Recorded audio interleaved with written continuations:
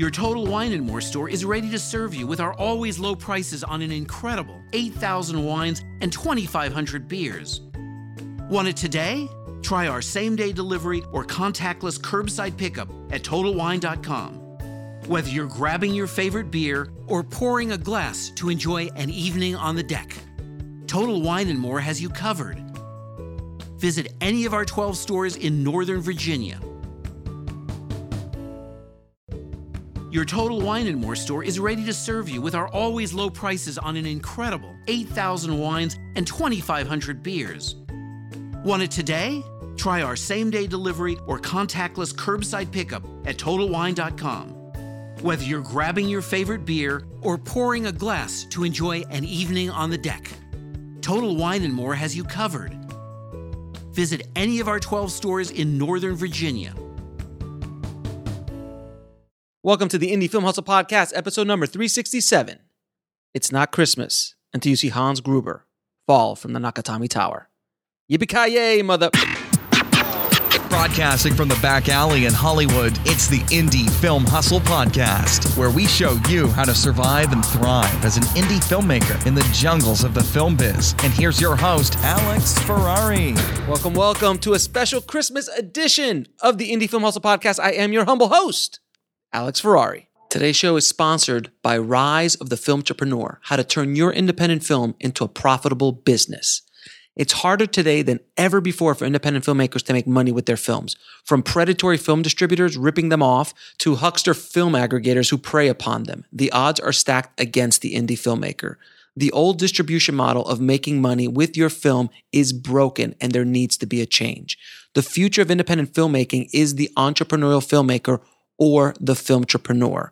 In Rise of the Filmtrepreneur, I break down how to actually make money with your film projects and show you how to turn your indie film into a profitable business. With case studies examining successes and failures, this book shows you the step-by-step method to turn your passion into a profitable career. If you're making a feature film, series, or any other kind of video content, the Filmtrepreneur method will set you up for success. The book is available in paperback, ebook, and of course, audiobook. If you want to order it, just head over to www.filmbizbook.com. That's filmbizbook.com. Today's show is also sponsored by the Newport Beach Film Festival. The Newport Beach Film Festival invites you to Orange County, California, where the past attendance of the festival was over 58,000 film geeks, enthusiasts, and cinephiles during a week-long festival that runs from April 23rd to the 30th. The submission deadline is December 20th, and you can submit through Film Freeway or at newportbeachfilmfest.com.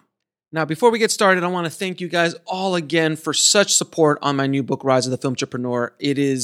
I'm just overwhelmed at what you guys have been saying, your reviews, messages, posts on social media. I really, really appreciate it, guys. Thank you so much.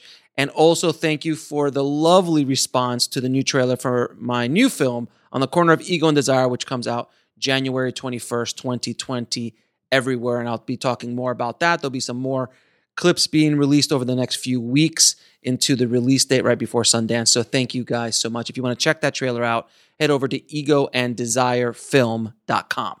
Now, today we have a special Christmas edition of the Indie Film Hustle Podcast, because I am here to put to rest once and for all the greatest debate in cinema history.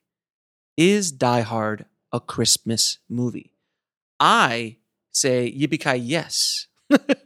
I believe that Die Hard is by far the greatest Christmas movie of all time. But other people out in the world, I don't know who these people are, but they believe that it's not even a Christmas movie, let alone the greatest of all time. So today we brought on a guest, a returning champion, Stephen Follows, who, if you guys know from my past episodes with him, he is an insane man from England who loves to dig into film industry data to find everything out you can about what's going on in the film industry. So he put this lens, this data-driven lens, onto Die Hard to truly see if the data proves once and for all that it is a Christmas movie. We can debate whether it's the greatest Christmas movie or not. That's another question. And we might talk about a little bit of it in this episode. But in this episode, we're going to check the data and see once and for all if Die Hard is a Christmas movie. Now, this is not my normal episode, but I thought it'd be good to have a fun episode every once in a while because there's been a lot of heavy stuff going on over the course of the last 6 months to a year with the distributor debacle and all sorts of other things going on.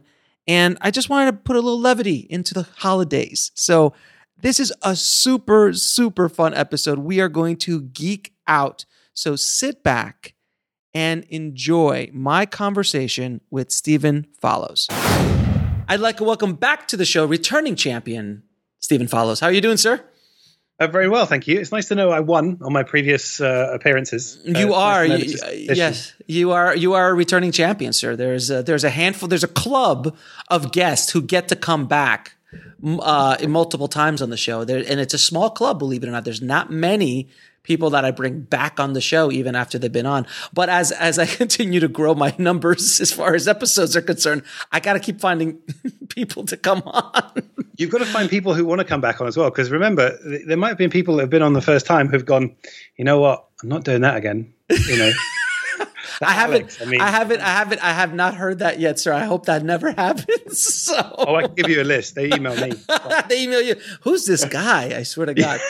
So I wanted to do this kind of special Christmas episode. This is something I've never done in the history of the show before. And we actually came up with this idea the last time you were on the show after we were done recording your last episode. I don't know whose idea, if it was yours or if it was mine, but it was like, hey, we should do an episode on why Die Hard argue the point that Die Hard is the greatest Christmas movie of all time. I'm like, yes, we need to do this. So, shall we jump right into it, sir? What is your what is your thesis in regards to Die Hard being the best? I mean, arguably. I mean, there's Elf. There's It's a Wonderful Life. There's many other. I like films. how you're jumping in, as in like you're already sentencing the person, assuming they're guilty, and you have to put up a case. There has to be a prosecution. There has to be a defense. Absolutely, and there has to be an independent witness, and you are absolutely not an independent witness. I'm an independent filmmaker, but not an independent witness. Yeah, the indie film hustle has nothing to do with your independence on this topic. Yes, sir. So, all right. Well, let's not run before we can walk. Is it a Christmas movie? Let's figure that out, and then let's talk about how we might figure out if it's the greatest Christmas movie if we indeed decide it is a Christmas movie. Okay. Because believe it or not, that is not the most obvious thing in the world, or at least there are many people who do not believe it is a Christmas movie, including Bruce Willis. Bruce Willis says it's not a Christmas movie, but he says it's a Bruce Willis movie. So I don't think he hasn't got a deep thesis there. He doesn't have a very independent point of view either. Yeah, Bruce Willis talking about Bruce Willis in Bruce Willis movies. Yeah, independent isn't the strong word that comes to mind. I think I should start. First of all, I think I should start talking about myself in the third person more often. So, like, I think Alex Ferrari believes that this is an Alex Ferrari podcast. So, Alex Ferrari believes that it's the best Christmas movie for Alex Ferrari. Well, surely you're the one person in the film industry who has not been a guest on your own podcast. So no, I actually have been a guest on my own podcast. I had one tribe. I had a tribe member interview me on my show because he requested, like, can I interview you for the tribe on your show? I was like, okay, if you want to. So I had Rob Alicia come on and he interviewed me. So yes, I have been a guest on my own show. Wow. Alex Ferrari has been a guest on Alex Ferrari's show. Well, I'm glad I've been a guest on your show more than you've been a guest on your show, at least. True. Yes. Iranian champion. Yes. Well, okay. Let me start it off by asking you. Okay, I'm assuming you think it's a Christmas movie. Why do you think it's a Christmas movie? What makes it a Christmas movie? Well, before we start, I want to ask you. I want everybody to know, if you do not know who Stephen Follows is, Stephen. Just because somebody be like, "What? Who's this Stephen guy? Why is Alex talking to him?" Oh, excuse me. Why is Alex Ferrari talking to him? So, so I just want to know, Stephen is probably he is a unicorn in our industry. There is nobody else like him. He does something that nobody else wants to do, nor has the ability to do, which is dig so deep into data for films that, I mean, he's a data cruncher for filmmaking in general, and goes into just obscene minutia, these reports he puts out on these amazing reports about filmmaking and horror reports and all this stuff. So I thought that if there's anybody who can put up an argument for this topic, I thought Stephen would be a perfect guest. Did I miss anything, sir? Would you like to represent yourself in this conversation? Well, normally my British sense of sort of self-effacingness is just making me go, no, I don't go too deep on stuff. But I'll be honest, even I think I went too deep on this topic because last Christmas I kind of got carried away. What was meant to be like, my articles take me half a day at most, maybe. Some take longer, but then sometimes I build up databases that I can use multiple times, and it feels much more like a hobby. It doesn't take crazy amounts of time. This one took a crazy amount of time because I kept thinking of new threads, and also because I don't do a huge amount of teaching just because of time. I'd love to do more, but I was talking to a group of MA students in Birmingham, and I had to come up with a topic to talk to them about film data, and I wanted to get them interested. And I thought, is Die Hard a Christmas movie was the topic. I thought that would be great because it'll allow me to think about movies, as we'll talk about later on, in different ways. And so I asked them, and then they brought up loads of good threads, and then I talked to other people, and every time I answered one part of the question, I'd come up with two other threads. And the only reason that I published the article was because it was coming close to Christmas. I would still be working on it today if I could, like a year later. So this time I did go too deep. Well, not too deep. I went very Okay, so your first question is Die Hard a Christmas movie? Is your question.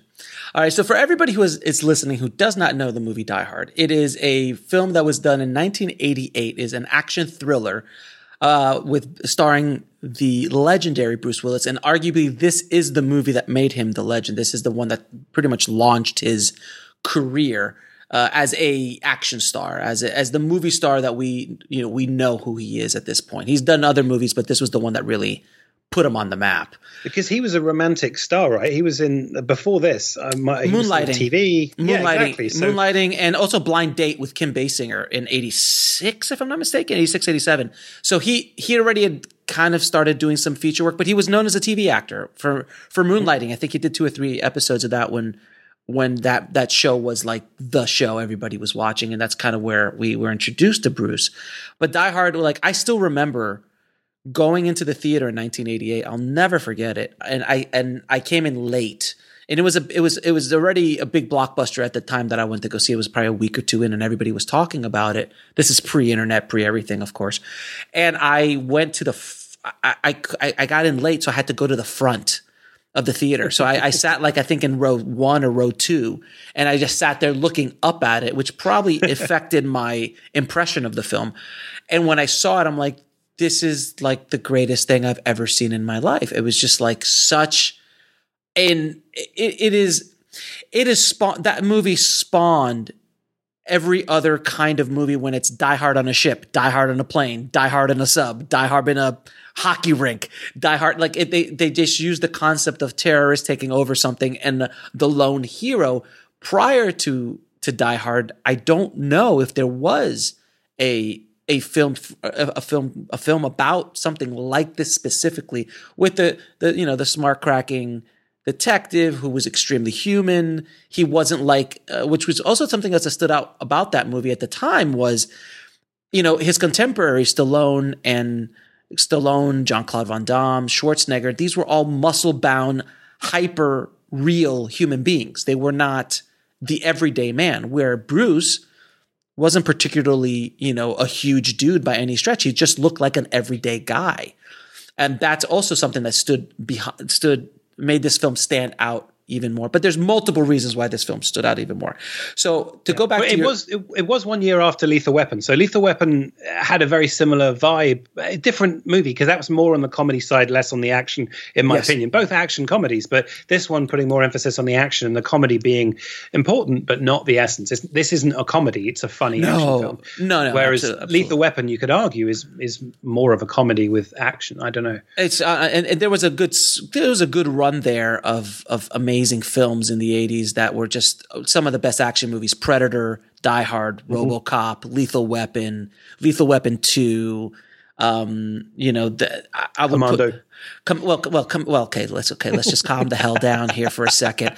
The other films I listed off in that list were they're actually really, really good films that actually hold up. Their stories are good. Their commentary, like Commando. Yeah. Okay, stop it. My friend, he's dead tired. Oh my god, it was so good. But Commando is good for. It's kind of Commando is good like The Room is good. Like it's so like there was cardboard cutouts of people being blown up.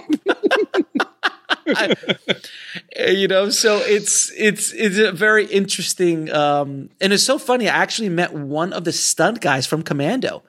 He lives in my area, and I met him on the street, and he's like, yeah, I've been doing stunts forever. I'm like, what movies have you done? He's like, Commando. I'm like, where were you in Commando? He goes, I'm the mall cop that gets elbowed by Arnold. I know the one. And it was a great shot. It was a really good shot. And he's like, yeah, that was me. I'm like, oh my God. And then we start talking about Fall Guy and all the other shows and movies he did. But anyway, I just asked him about all sorts of stuff about Commando. But anyway, this is not the Commando show. This is Die Hard. So, okay, I have a trivia question for you though, Alex, and I'm going to put you on the spot. Go for it. Do you know the origins of the Die Hard script? Yes, it's a movie adaptation from the 1968 book The Detective, which is a sequel to what? It is a sequel to. It was actually wasn't that a movie with Frank Sinatra? Yeah, so originally there's a book called Nothing Lasts Forever, yes. And then there's a follow-up called The Detective, and then The Detective was made into a film with Sinatra, and then Sinatra had the rights to play McClane, and they had to offer this to him. He was 73 at the time, and he turned it down. But there is a part of me.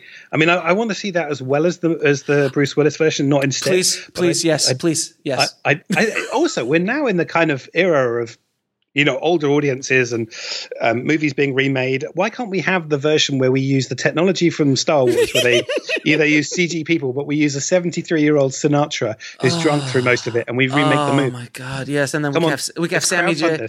We have Dean and Sammy in it too. Oh, it would be fantastic. A Rat Pack Die Hard, fantastic. We can make this between you and me. We can get this made.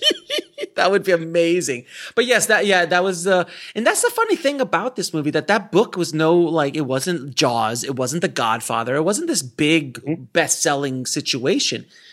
There was a specific magic that happened in Die Hard where the director, who arguably for his time was one of the greatest action directors ever, John McTiernan, who made Die Hard and also made Predator, which I still argue is one of the greatest action films, especially easily in the top 3 action films of all time.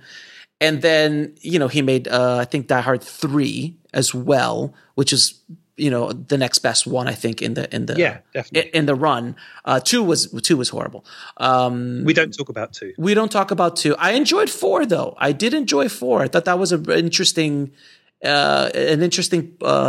submission into but then it completely went off the rails. Which is the one where he takes down a helicopter with a car?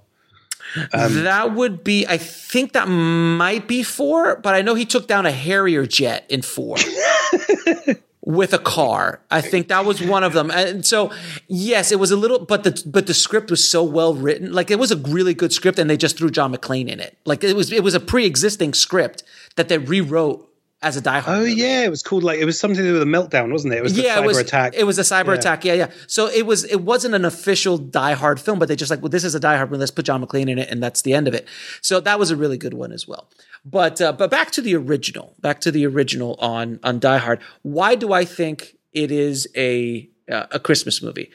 Well, first off, it takes place during Christmas, which does not automatically add it into the list of Christmas movies, but that helps because could you Kiss Kiss Bang Bang, is that a Christmas movie? It's Lethal Weapon a Christmas movie because it was during Christmas. A lot of the 80s, because I think it's Shane Black. It was Shane Black. He did most of those. Exactly. I think it's kind of, I don't know. I don't mean this in a mean way, but it's a lazy irony. The happiest time of the year where the saddest things are happening. It's got a natural ticking clock. It's got something visual. So the reason for choosing Christmas is not inherent in the story. It's inherent in the medium. It's, action films work better at Christmas. Yeah, and I think Lethal Weapon was one of the, I don't know, I can't say it was one of the first, but it was one of the first times I remember Christmas being a thing. But even then, Christmas was not a main focus of the Lethal Weapon story. I mean, there was elements in the background, while Die Hard has a lot of iconography that is really Christmas. There's dialogue, ho, ho, ho. There's the Christmas tree. There's the Christmas hats. There's a lot more Christmas in Die Hard than there is in a movie like Lethal Weapon, in my opinion. Well, you don't have to worry about your opinion, because I actually counted all the references, and I'll talk about that in a minute. Of course you did. You're just sort of remembering things. I've got the stats. I've even got the time codes. Anyway, do you see what I'm talking about, people? Do you see what I'm talking about?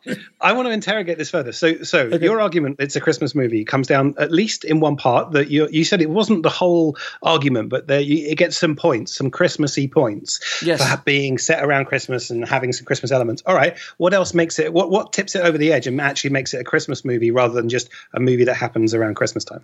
Well, there is a redemption of the main character. I feel there's a redemption of the main character with the relationship with his wife, which is really kind of brings a family together at the end, where at the beginning there was no family. So like they were divorced, they didn't like each other, but then past all of that, it was this experience that brings them very close together, and it brings the family back together.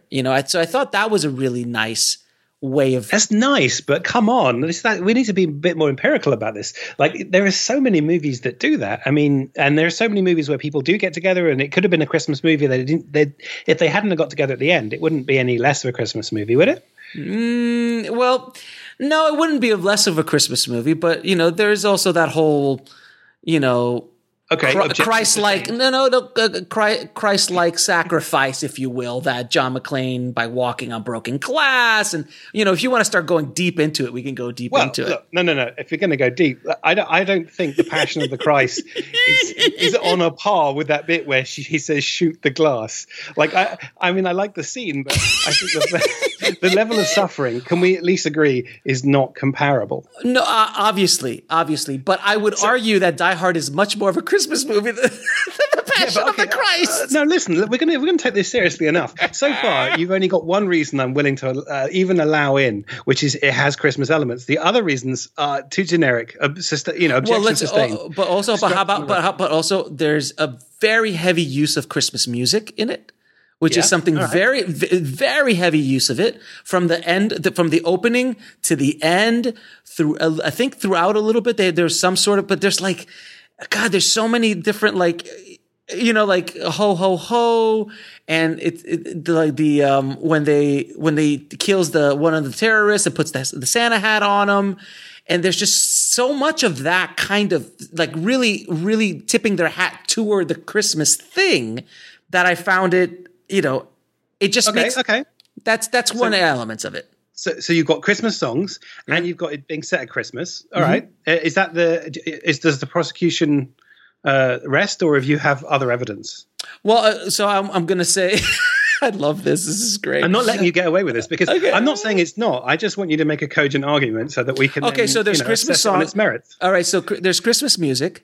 There is a lot of Christmas references in the movie. There's a lot of tips of the hat to Christmas regarding dialogue, regarding action in the movie that is around Christmas. So it's not just a background element like a Christmas tree in the background. So there's a bit of that. There's a bit of that as well in it. And then there is the whole, I mean, just to add it on as a cherry on top, this kind of bringing together of the family out of it as well. So I think that, in my opinion, and then also just the bottom line is I enjoy watching it at Christmas time. So there's a lot of Christmas movies that people watch at Christmas time that aren't particularly Christmas movies. Interesting. So that's one thing. Yeah. We're talking about the perception of it as well then. Okay, that makes sense. Okay, I have a couple of questions I would like to ask the witness. Yes. I love it. So we've established that the film came out in 1988. What month did it come out? It was, I think it was September, was it? No, was it September around that time? July. It was July. And it was summer movie. February in the UK, February 89. So not Christmassy. The farthest away you can get from Christmas. The poster. What Christmassy elements were on the poster? None. None. Okay. And the tagline, okay, so you've got the Polar Express. The tagline is "This season, believe." Krampus, you better watch out. Elf, this holiday, discover you're an elf. What was the tagline for Die Hard? 40 stories of sheer adventure, sir. So not very Christmassy then. No, not very Christmassy at all. But that's the thing that is so wonderful about it, because if you sold it as a Christmas action movie, which I don't remember of a film being sold that way. You lead with the action, and the Christmas is a bonus, sir. So hold on. You've gone from the definitive Christmas movie to Christmas is purely a bonus. No. Wait a minute. Don't use my words against me, sir. Do not use my words against me, sir. I do still believe it is a definitive Christmas movie because for me, I watch it during Christmas. So a lot of people can watch Predator during Christmas and might find it to be Christmassy. I don't know why, but they might. There is certain elements with it because of the music. So the music and the kind of call outs to Christmas in the movie during Christmas time makes sense. This movie gained its real popularity on home video. It did not. It was a big hit at the theater, but where it really took off because of the time period that it came out in was rentals, video stores, and cable. Just like Terminator and Lethal Weapon and those movies of that time period, that's how it became such a roaring success, was because of that. I thought for a second that you, and you didn't, so I'm not accusing you of this, but I thought for a second one of your reasons was going to be that people gave it to each other as Christmas presents. No, I don't think. I think it's one of those. I think it's not an overtly Christmas movie, meaning that it's not. Wow, you're going further and further. Wait a minute. No.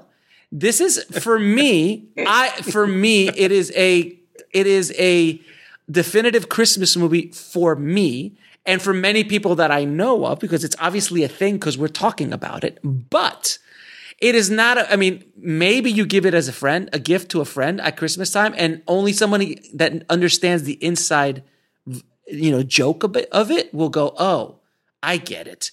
This is, of course, a Christmas movie. It's not so. It's a secret Christmas movie. That it's clearly it's a secret. It's a secret Christmas movie that is the definitive Christmas movie, sir. Wow, I do hope you are never defending me in court. Oh, it's horrible. This is horrible. Go ahead. As a Christmas present to you, Alex. Yes. And assuming that you may get into further debates, because I get the sense you are the kind of person that has these conversations off mic as well. Oh, yes, I do. Let me help you, because there are a few things that you perhaps could have used in my defense. Brought into the record, and you haven't. Okay. So let me help you. This is my present to you, and then maybe at the end we can test your argument for other people. So, all right. I love this because this is such an interesting question, because it makes us think about what is a movie, like what is the concept of a movie, like and also you touched on it before, like is it the cultural understanding of it, is it what in it? So I think there are three different ways that you can think of a movie. It's art, so like culture, like it's it's art. It's a creative thing. It's a piece of art. The visual, the audio, the 90 minutes, whatever long it is, like that's something we could look at, and that's what we talked about. There's the commercial side of it, like how is it sold, how is it marketed, what did Fox think of it, and then the last one is the cultural one, where it's the story of the story, if you will, like it's what we think about it and the perception. Exactly, and that can shift. Like the movie can't shift because it is a fixed movie, unless you're George Lucas. But other than that, the movie is fixed, right? But the commercial side of it, that shifts. But then again, we all know that they'd stick anything. I mean, you can get ho ho hodor t-shirts for Game of Thrones. So let's not, the Christmas side of the commercial part is not the definition, but the cultural stuff shifts. So let's start with the easy one. Let's start with the one that you were talking about before. So I counted all the words in the script. Of course you did. Take a guess how many times the word Christmas comes up. Christmas comes up, I don't know, let's say, 20 times maybe? 18. Pretty good guess. Okay. Pretty good guess. Okay. So that is more times than the words explode, die, hard, shoot, kill, or blood. But it is fewer than the words gun. The word gun comes up 73 times. That makes sense. And also, interestingly, if you want to talk about like how you could look at a script and determine the genre, the word suddenly comes up 45 times. So it shows that there are reveals and moments, and it's not a slow-paced drama. The word suddenly is quite important to it. Anyway, So yeah, Christmas is quite a lot. There's a lot of Christmas in there. There's also a meta reference where they're talking about whether the song "Christmas in the Hollies" by Run DMC is Christmassy enough. But anyway. which is another argument to be had. I actually believe it's very Christmassy. It's meta. Okay, so the one of the writers, Stephen D'Souza, said it is a Christmas movie. He said if this isn't a Christmas movie, then White Christmas isn't a Christmas movie. Which, by the way, if you've ever rewatched, is absolutely horrific. Like Holiday Inn and movies like that we think of as classics. I went to go and see one years ago. Like they did a rerun in theaters at Christmas, and so I was there with my mulled wine and my mince pie, and sitting there watching. I was on a date, and I watched this like old classic Bing Crosby Christmas movie, and then there's a sequence in it where they all black up and dance, and you're like, wait, what? What's going on? Like I didn't, and you just, I was there on a date. I brought wine. It did not look good. Anyway, so yeah, visual references. 21 distinctive Christmassy elements, Santa hats, Christmas trees, a piece of Christmas greetings tape, which, I mean, I was about to say spoilers, but if you're listening to this, and you haven't seen it, we haven't spoiled your life. You've spoiled your life. Fair enough. But the tape with the gun on his back. Yes. Okay. So that helps, right? You mentioned songs. So I used this is where I'm now embarrassed at the level I did go to. So I looked at a database of songs that are in movies and references, and I pulled loads of different databases together, and I tried to look at how many movies have Christmas songs and how much don't. And about 95% of movies don't have any Christmas songs. And so between, the Die Hard is more Christmassy than something like 99.2% of movies released over the last 30 years, just from the music alone. Because you got Christmas in the Hollies, Winter Wonderland, Jingle Bells, Let It Snow, all that stuff. So as a piece of art, yeah, probably quite Christmassy. Quite Christmassy. Although that said, do you know the number one song across all movies, the number one Christmas song that's in the most number of Christmas movies? I'm going to guess Jingle Bells. It is Jingle Bells, but Jingle Bells is not a Christmas song. It was written for Thanksgiving. Yeah, it is. You're right. Absolutely. There's nothing Christmassy about it. Exactly. And yet that's the most Christmas song. So we're already discovering that every time we win, we lose. There is an underbelly of lies amongst art. So anyway. Arguing that point that there is so much Christmas music, and music is such a very powerful indicator of the tone that you want to set with a movie. Can we agree on that? Well, I would go one further. I'd say it's more deliberate. If you set a movie at Christmas time, you have to have Christmas decorations in the background because that's just the nature of it, right? If you have more and more of them, it doesn't mean it's more Christmassy. It just means it was set at Christmas. In the same way, he's wearing the same, trousers the whole time. That doesn't change because it's set on the same night. But the songs, that's deliberate and that's very thought through, and it's done in the edit, and they have many more choices. So I would argue, as evidence of art, it's a stronger piece of evidence than the set dressing. Yeah, and there was another movie of that time period called Cobra, starring Sylvester Stallone, that also took place during Christmas time for no apparent reason. And you watch that movie, and it has absolutely nothing to do with Christmas or Christmas time. Like, even though there is a Christmas element to it and everything, it was just kind of jammed in there for no reason. It does not incorporate in the story. I don't even think they make a reference to it in the movie. I just actually watched it the other day, and I was just like, this is, well, first of all, it's absolutely amazing. But secondly, it's no Commando, though. I mean, it's no Commando. Seriously. I mean, come on, listen, all I got to do is, when I saw Commando, how many of us went out and just, I mean, it was just such a cool movie. I can't say. I'm sure it does not, I'm sure it does not age well. And if I watched it today, I'd be going, what the hell is this? So there's certain movies that like Bloodsport. I can't watch Blood. I don't want to watch Bloodsport. Don't watch it. Just remember it. Your version is so much better. My version of it is fantastic. I actually fast forward to some of the action sequences. I'm like, oh my God, they're just so lame or tame comparatively to what is going on today. But at the time, it's fantastic. Anyway, let's move on. All right. So talking about like this, so the second way of thinking about a movie is as a commercial product. And as we talked about, it came out in July. It's got nothing Christmassy on the poster, nothing Christmassy on the in the tagline or anything like that. It basically, Fox clearly did not think it was a Christmas movie at the time. Absolutely they didn't. And the fact that they're selling Christmas specials now says more about their marketing opportunism than it does about anything inherent in the movie. So if art, probably a Christmas movie. Commercial, no, definitely not. So not looking good for Christmas right now. So we got this last lens to look through, which is culture. So I thought about this and I was trying to think about how could you measure our perception of a movie? And I came up with more ways. And I actually came up with another one that after I published the article, which annoyed me because I could have made it longer. But anyway, maybe I'll do a director's cut another time. So I thought, okay, why don't I look at IMDb lists? So any user for free who's got an account with IMDb can set up a list and say, name the list anything they want, and then link any movies to it, right? So you could say favorite action movies from the 80s or whatever. So I found all the lists that had anything to do with Christmas, which is just over 2,000. And I looked at all the movies that were on these lists. So my question to you, Alex, is what movie was the most cited movie on lists about Christmas? I mean, either like Elf or Home Alone or something like that, I'd imagine. Oh, yeah. Home Alone is number 1. Elf is number 2. Okay. That's pretty damn good. It's funny because Home Alone, again, very Christmassy, but not so much. Like the core story is not about Christmas. It's obviously the irony is made stronger that he's lonely at Christmas and he hasn't got his family and whatnot. But it's not like Elf. Elf is or the Santa Claus, real Christmassy. But those are specific, mythologies regarding Christmas and stuff. So Home Alone, this is an interesting topic now. So Home Alone, which is I also consider a very high list Christmas movie, something I watch every year. My other favorite is Family Man, but we'll get into that later. But wow, you haven't got time to get through all your issues. That's bad. I love the Family Man. Well, it's Nick Cage at Christmas. I mean, come on.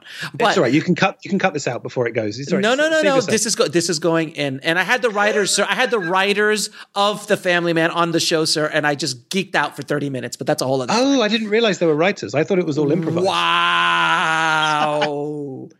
Wow. Do you buy the Haterade by the case or the pallet, sir? So this is an argument to be made with Home Alone. Home Alone you're right, does not have the story specifically does not include Christmas as far like you could take that story and put it in the summer for a summer vacation. And the movie plays. But because of the Christmas, because of the left at home at Christmas time where the snow's out, there's not a lot of people, and then also all the Christmas imagery and all the stuff that regarding Christmas in that, it is considered a Christmas movie and sold as a Christmas movie, if I'm not mistaken. It was sold it came out at Christmas time, and I think even the poster he was wearing a Christmas sweater. So it was a Christmas-y movie where Die Hard obviously was not. In that sense, sold that way. In that sense, you're right. I mean, I think you're right. If you took Home Alone and you made it into a summer holiday movie, I think it would be less effective. The story would still hold up, but it would be less dramatic because the irony wouldn't be there. Whereas Die Hard set in July, you wouldn't miss it. You wouldn't think of it. I mean, obviously, if you'd seen the version now, you might say it's missing that extra little touch. But I still think Die Hard set in July would still be a damn good movie, whereas I think Home Alone set in July is less. Right. So then, let me throw this argument out at you. Do you believe that if you take Die Hard out of the Christmas time, because of our cultural attachment to Christmas, what that means culturally to us, family, which means about family being together, and the main character and his wife are separated at the beginning and are brought together at the end, does that have the same emotional impact that it would in July than it would that it would have in December? Maybe not July, but let me make you two counterfactuals. One, it could happen on Valentine's Day. That would be more effective for romance. For romance, yes, but I'm talking about family. There's a difference. I'm not talking about romance. That's true. I'm not talking about romance. I'm talking because there's no romance. There's very little romance in that movie. They kiss at the end, and that's pretty much it. But he buys her a bear. I mean, what's more romantic than that? He does buy her a bear, but But in all honesty, though, it's about bringing a family back together. And I think that family aspect of it means a lot more because it's Christmas time. Basically, I feel that Christmas is another character in that movie. Without that character, I don't know if it's as impactful. Is it still a kick-ass action movie? Absolutely. But there's this layer. It's a kind of like a tapestry, Die Hard, where it just, that Christmas layer really just adds to the flavor. It's a seasoning that makes the movie all that much better. Arguably, same thing with Lethal Weapon. Lethal Weapon in the summer, like obviously, I think in Lethal Weapon 2, didn't take place at Christmas time, did it? It might have. I don't remember. That's not a good sign. But Lethal Weapon 1 did take place during Christmas, and it added a little extra something at that time, even though it's not as nearly as heavy-handed as it was in Die Hard. Well, what I think is pretty sad is that, you can talk about families, and obviously there are literal families, but then there's also, friends. You could argue that the limo driver and the cop, and they all become like a family. But what about the Gruber gang? They might have been literal family. They certainly have planned this. They've been through lots of good things before this. Like, that's the movie I want to see, Die Hard from the Gruber's point of view, like a sad story of lack of redemption. It's like Con Air, the story what's his name? Ed Harris's character plays. I want to see a version like Ed Harris. Man. First of all, Ed Harris is not in Con Air. It's The Rock, sir. Sorry, Rock, I'm thinking of The Rock. I'm thinking of like the beginning opening scene where he's putting a medal in the rain I'm gonna divert for just because you brought it up. I'm gonna divert for 1 second from our Die Hard conversation because I need to put this out there. Do you agree with this thesis? I believe that regardless if you like Michael Bay or not, I think he's still one of the great action directors of the modern era. Without question. Unquestionably. I mean, it doesn't mean everything he's done is perfect. No. He definitely has defined a genre. He's defined a style. He's got a very clear visual way of telling a story, which isn't everybody's taste, but it is art. He has a voice. Now, would you agree with my thesis that after The Rock came out, because he did Bad Boys first, and Bad Boys had elements of it, but I think he really honed into something with The Rock, and then Armageddon afterwards, which is kind of like the Commando of its day. The Rock is an actually fantastic, wonderfully acted, directed, written for the 90s. It was wonderful. But do you agree that from that point on, every other action director was chasing Michael Bay. You could start seeing a shift in the way action movies were directed and produced after The Rock. And you could see it clearly with films right after The Rock because everyone started doing that. The same thing happened with Tony Scott. When Tony Scott showed up, action movies changed. Like when Tony Scott started doing action movies, everyone was like, well, I guess this is the way we do it. And Tony and Michael have you could see that they went to the same school, but they have different flavors without question. But we're just going down. We're going down a little rabbit hole. I don't want to go too deep, but I just want to kind of bring that up. Let's get back on track. Let's not talk about frivolous things. Let's talk about Die Hard. Come on. Okay, fair enough. So I talked about how Die Hard shows up. I didn't tell you where it shows up. So Die Hard shows up in the some of the most cited movies. It's the 22nd most cited Christmas movie. But what's interesting is I haven't got the data of when people added it, but I would guess that if I did the research again this year or in a few years' time, it would be moving up the list.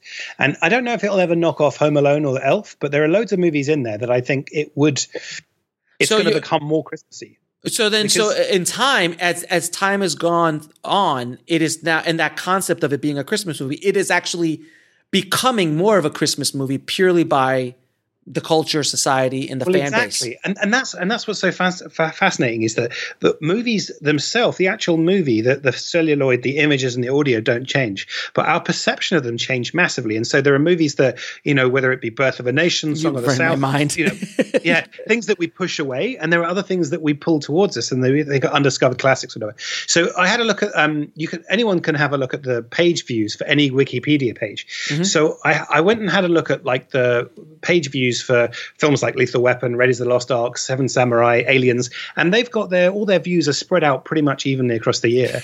And then I had a look at films like Elf, Home Alone, Love Actually, The Polar Express, and almost half of all their views are in December. So then, where does Die Hard fit? So what was so fascinating is Die Hard sits almost exactly halfway between the two. About 25% of all the views to the Die Hard Wikipedia page are in December. So it does have that skew. But in January, I'm imagining as well. In January as well, which is unusual because most Christmas movies, January is really not important. But for Die Hard, it actually kind of is. But then the big one, the one that kind of nailed it for me, where I was like, okay, I can see what's happening here, I looked at the Google Trends data for the word Die Hard. Mm-hmm. And so over the last sort of 15 years or so, you see these big spikes when Die Hard 4.0 and The Good Day to Die Hard came out. That's not relevant. But other than that, if you look at the spikes, you can see an increasing spike around Christmas. Each year, it's growing in size. And so what's happening is, regardless of whether you think Die Hard was a Christmas movie when it was made, maybe you do today, but it almost definitely will be in 5-10 years, maybe 2 years to the speed that the culture changes. So Die Hard is becoming a Christmas movie, regardless of whether it was or wasn't.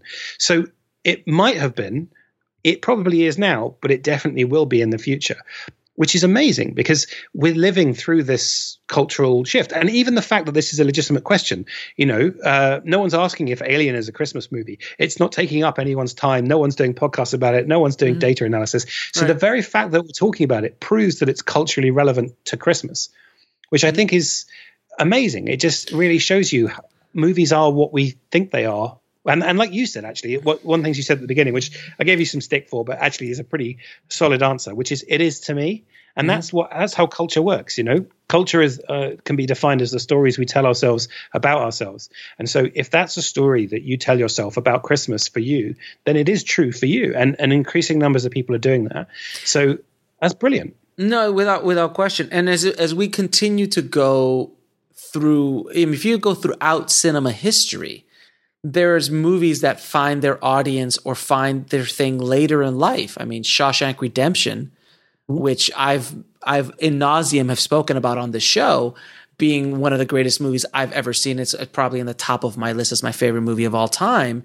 And we could do an entire podcast about just the Shawshank Redemption, which I'm not sure. There's a Christmas movie. Sure. That's obviously it's a Christmas movie. But how a movie which is the worst marketing of all time, called The Shawshank Redemption, how that still gets 7 Oscar nominations.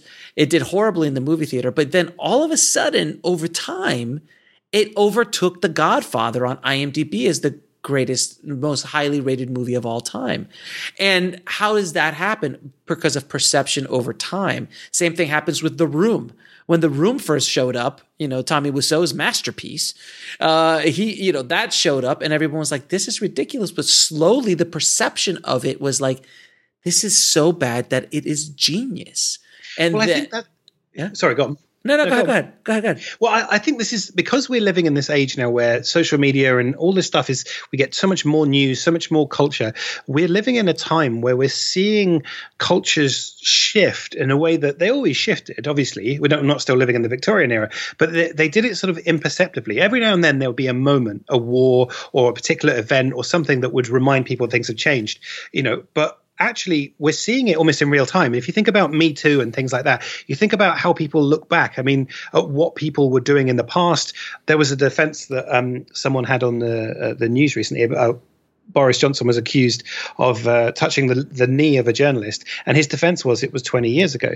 Well, that's not a very good defense. But what he's saying is the culture has shifted. I'm not defending him at all. But I'm saying that we can feel it shifting. And Die Hard, using the example of Shawshank and The Godfather, both those movies were locked in time by the mid-90s.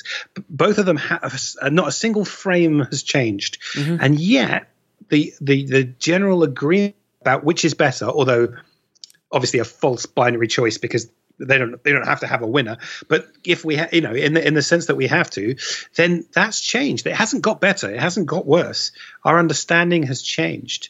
And I find that absolutely wonderful. I find it so interesting because it keeps movies alive, and it also says that no one person can decide, as much as we're joking, no one person gets to say it is or it isn't. Even Bruce Willis doesn't get to say it is or it isn't. We dismissed his opinion pretty damn quickly. Yeah, absolutely. Because it's about shared culture. And I think that's the joy of movies, is that we can share the same experience. We can share different experiences of when we saw the movie and how we saw it. And also, our like we said, going back and watching old videos from the 80s perhaps don't do that. Other movies you overlooked. And I mean, I remember as a film student skipping out of being very sort of, not so much smug, but very pleased I'd got an afternoon off because I snuck out instead of watching Brief Encounter. And then as an adult, discovering it, rewatching it and going, this is one of the most beautiful films I've ever seen. This is beautiful. And then realizing that the film hadn't changed, but my readiness to watch it, my understanding of it. Mm-hmm. And perhaps if I had been forced to watch it, maybe I never would have rediscovered it. I would have remembered it as something different or whatever. And so that's fascinating. Well, it's exactly what happens with every single Kubrick film ever made. When it first comes out, people don't understand it or don't accept it, or every single one of his movies had some sort of real negative, attachment to it. Like when Eyes Wide Shut showed up, everyone's like, "This is the worst of his career," blah blah blah. Then 10 years later, oh, it's a masterpiece because of perceptions, because of the way things look. Like for me personally, when I saw Eyes Wide Shut, when it first came out in '99. I walked out of the theater with my film snob friends, and they go, "What do you think?" And I'm like, "I don't know what it means. I will in about 10 years." I had enough self-awareness to know, I'm like, I don't get it right now, but I will in about 10 or 20 years. And that's exactly what happened. 10 years later, 10, 12 years later, 15 years later, I watch it again after I was a married man. And I was like, oh, I understand what he was trying to say here. Like, oh, I get it. So what movies of the last couple of years do you think are due for either a revival or for I mean, like at the time Die Hard came out, it would be kind of laughable. In fact, I think it would be you'd be incredulous to say it's going to be on people's list of Christmas movies. Correct. Whereas now it doesn't. So what movies in the last couple of years do you think are due for a reimagining? Man. Jeez, that's a great question. Oh God, it's like there's certain there's certain films that hit you at a certain time in your life where there's a nostalgia to it. You need to give it time to marinate over not over just a couple years. I would have to argue maybe 5-10 years later where you can go, oh, there's a nostalgic aspect of it. So, someone watching Lethal Weapon or Die Hard for the first time today would not have the impact of me watching it in 1988 before any other media had done anything like those two films did at the time. When Predator showed up, there was nothing like that. When Alien showed up, there was nothing like that ever made prior. Now it's been like The Matrix. When you watch The Matrix for the first time in 1999 in a movie theater, your entire... Right? Now you're talking. Like, if I didn't understand, I mean, it wasn't that I was confused. It was like, what was that? Okay. So that's a movie that, that's an argument that needs a reimagining, which they are actually going to go back into the Matrix world. We'll see what happens with that. But, when I saw the Matrix in 99, when it came out in the movie theater, your mind, it explodes. Now you sit there today and you show it to somebody who's never seen the Matrix. It doesn't have the same impact because it's been ripped off so much that it seems tame. But at the moment that it was released, it was so powerful that those vibrations are still hitting us today. The waves of that movie still affect cinema until this very day. There's a difference between, I think, going back in time, like you watch Pulp Fiction. I saw Pulp Fiction in the theater while I was in film school and said, oh my God, what the hell just happened? As most people did when they saw that movie, where now you go back to it and you're like, it's a good movie, but it doesn't seem as powerful as it did then because it's been so ripped off. And now we have so much more reference to Quentin Tarantino and his dialogue and the way he did it. But at the time, that was mind-blowing. The Exorcist, when it showed up, people were fainting in the theaters. People were being pulled out. Well, there's a really good example, because I saw The Exorcist when it was re-released. It must have been late 90s or something like that. And there was a lot of talk at the time about it being a very scary movie. And like you said, loads of reports about that. And I went to go and see it in the cinema. And I remember my mum saying something like, she wasn't exactly warning me, and she's not at all prudish. She was just making sure that I knew it was a really scary movie. And I was like, yeah, I know. And I watched it, and I remember thinking, what is this? There's nothing here. And then when I rewatched it for a few years later, I was like, this is a piece of art. This is a brilliant film. Oh, it's fantastic. The problem was I was queued up for it to be a terrifying thing. And to me as a teenager, it wasn't, because that wasn't what terrifying was at the time. Yeah, but in 1973 or whenever it came out, absolutely. It broke every single, cultural moray at all. I mean, it was just completely like, little girls, pea soup. It was all this it was exorcism. It was a much simpler time. That movie is tame in today's world. Completely. Well, this is my argument why we should ban trailers. Well, I mean, obviously, good luck with that. Oh, well, listen, it's not an exact plan. It's Christmas. I'm allowed to put it. No, but genuinely, I used to watch all the trailers. I used to read all the film magazines. I was really kind of a film geek, and certainly as a kid. But there was the internet, but not really, and certainly not the way it is now. There's certainly no kind of community the way you have now. And I stopped doing it very consciously in my late teens, because I realized that every bit of the best bit of every movie, every joke, every explosion, I already saw, and so by definition, the only things that were left were less than that. By definition, I could only be disappointed. So I stopped watching them as much as I could, which pretty much meant just not. I don't close my eyes when they're in the cinema, but that tends to be pretty soon after they're going to be out, as opposed to these long lead times you have nowadays. And it massively improves my understanding of movies. I don't know quite what to expect, and I still pick up the hype, and I still get a sense of the reviews without reading them, because people put the stars in the headlines. But you feel like you're keeping the best of it, so you can discover it as much as you can for yourself. I do that every time there's a huge movie that I want to see, like Avengers Endgame. I didn't watch any trailers for that, I don't think. The Star Wars movies, like I try not to watch anything of it, purely because it was just like I just want to be surprised when I'm in there, and it's and you have to rush out opening weekend. If not, you can't go on social media, because everything's going to be ruined for you within a matter of minutes after people come out with the movie. But to argue about The Exorcist, because I remember watching The Exorcist when I was in high school as well. I was in the 80s, and I watched it with the lights on in the middle of the day, because I was told it was so terrifying. And I mean, it is a scary movie, no question. Oh yeah, no doubt. Yeah, no doubt, it's a scary movie. It's not like the movie that terrified me, and still, I've watched it a million times, so it doesn't have the same impact, but still gets under my skin, is The Shining. You watch The Shining, it's the music, and there's the specific reason why there's those 4 notes. I saw a whole documentary on just the 4 notes that he uses, and why it's used in everything that regards to death and everything like that. But the music, the environment, the performances, it's just eerie. It just gives you the EBGBs on a psychological level, because arguably the imagery is not terrifying. No, it really isn't. It's it's the suspense. It's the, it's everything all thrown in together. Let me ask you then. I think this is just a personal theory. You'll be disappointed to hear I have no data to back this up. I maintain that there are only 2 horror films made for children. And I think they were made around the similar, I don't know the exact time, but they're similar sort of time, certainly in the history of film. What would you say are horror films made for children? Oh God! And it's not like Hotel Transylvania. It's not anything that uses the Halloween aesthetic, because that's not horror. That's a trope. What age group are we looking at? Oh, I think children. I think sort of 5 to 12. Wow.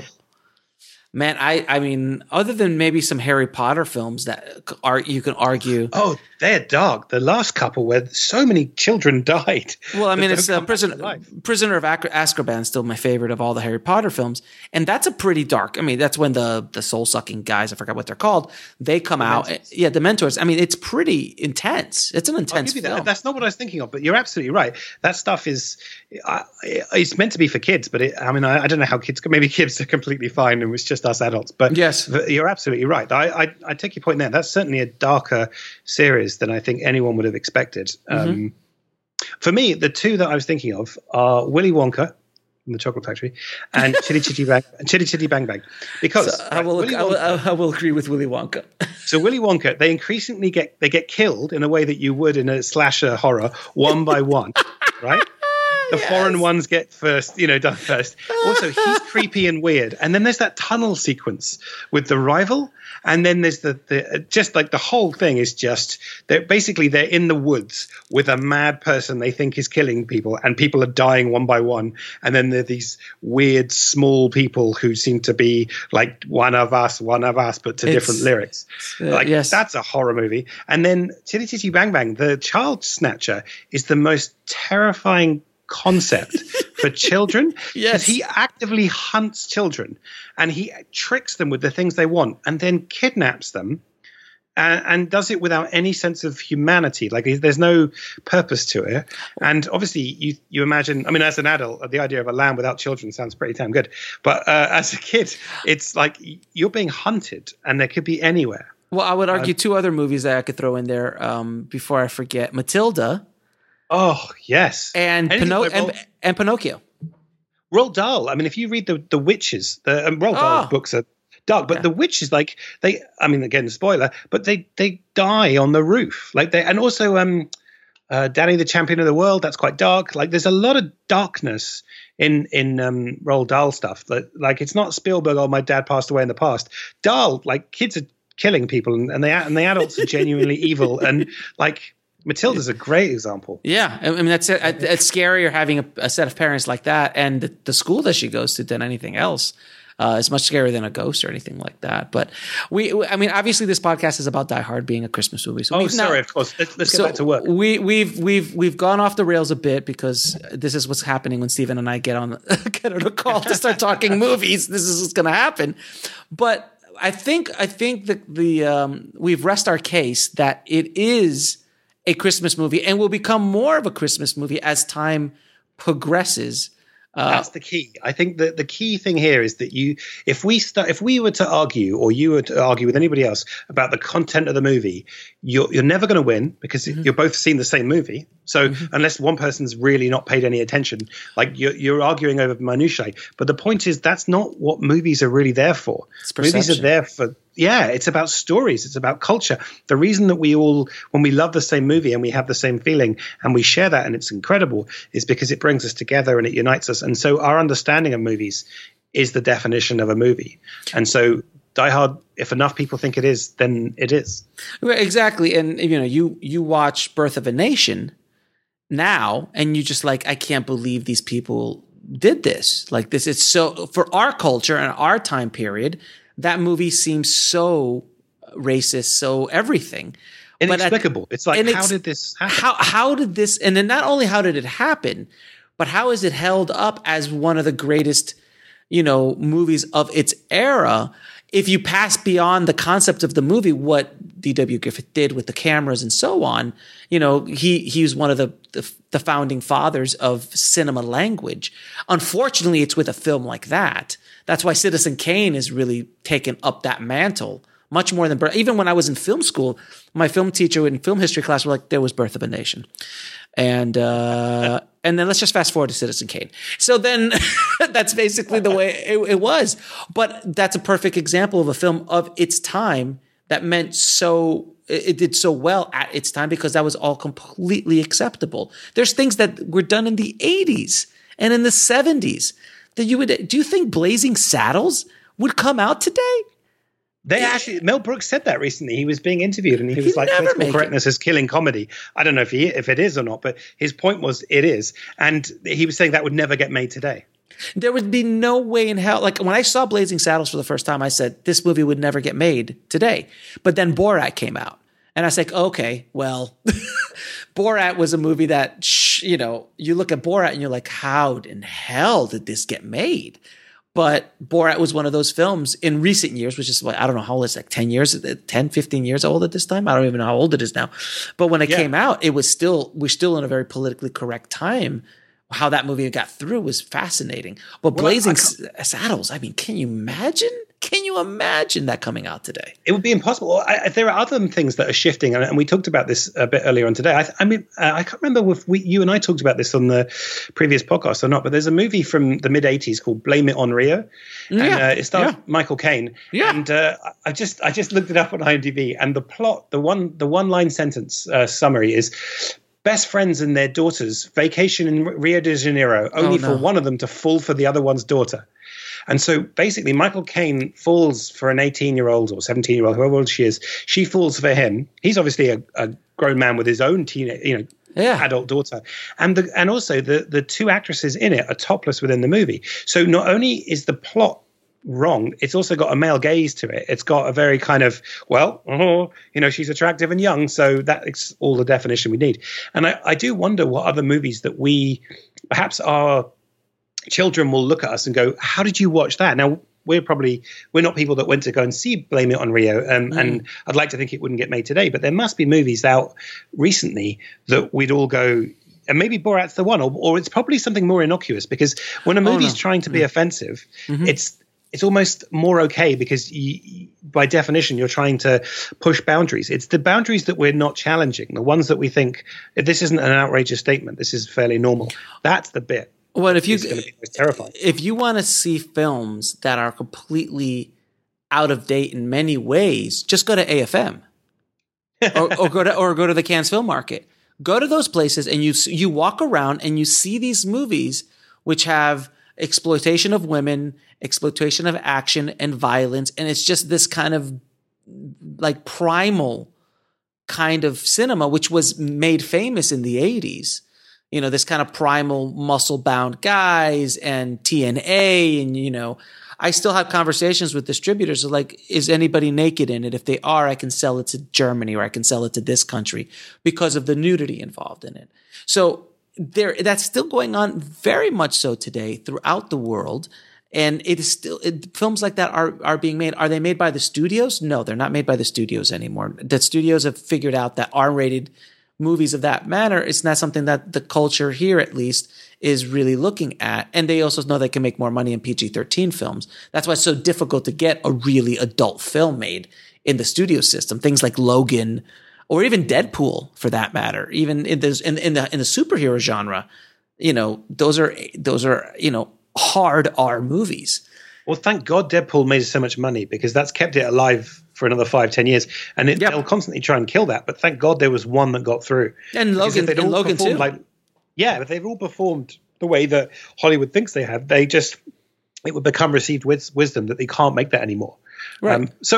Bringing it back onto topic, is there anything in Die Hard that you think wouldn't get made today? If Die Hard was a script in development, and obviously Die Hard and the original didn't exist, but everything else is the same, do you think it would get made? Who'd get cast? Like, how would it get changed? I mean, the idea of him rescuing her, surely that's very kind of male gaze, male explanation. There is a male gaze to it. There's no question about it. Would that movie get made today in the way that it's written? I don't think it especially would get done in the Hollywood system, because first of all, a movie like that with a star of his caliber, you have to remember this is a star of his caliber at the time. Bruce Willis was nobody.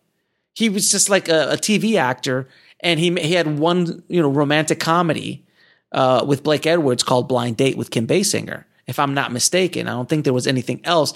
Die Hard is what made him. So to release a studio movie with an unknown or very mildly known actor, that's not going to happen today. So you would need a big movie star.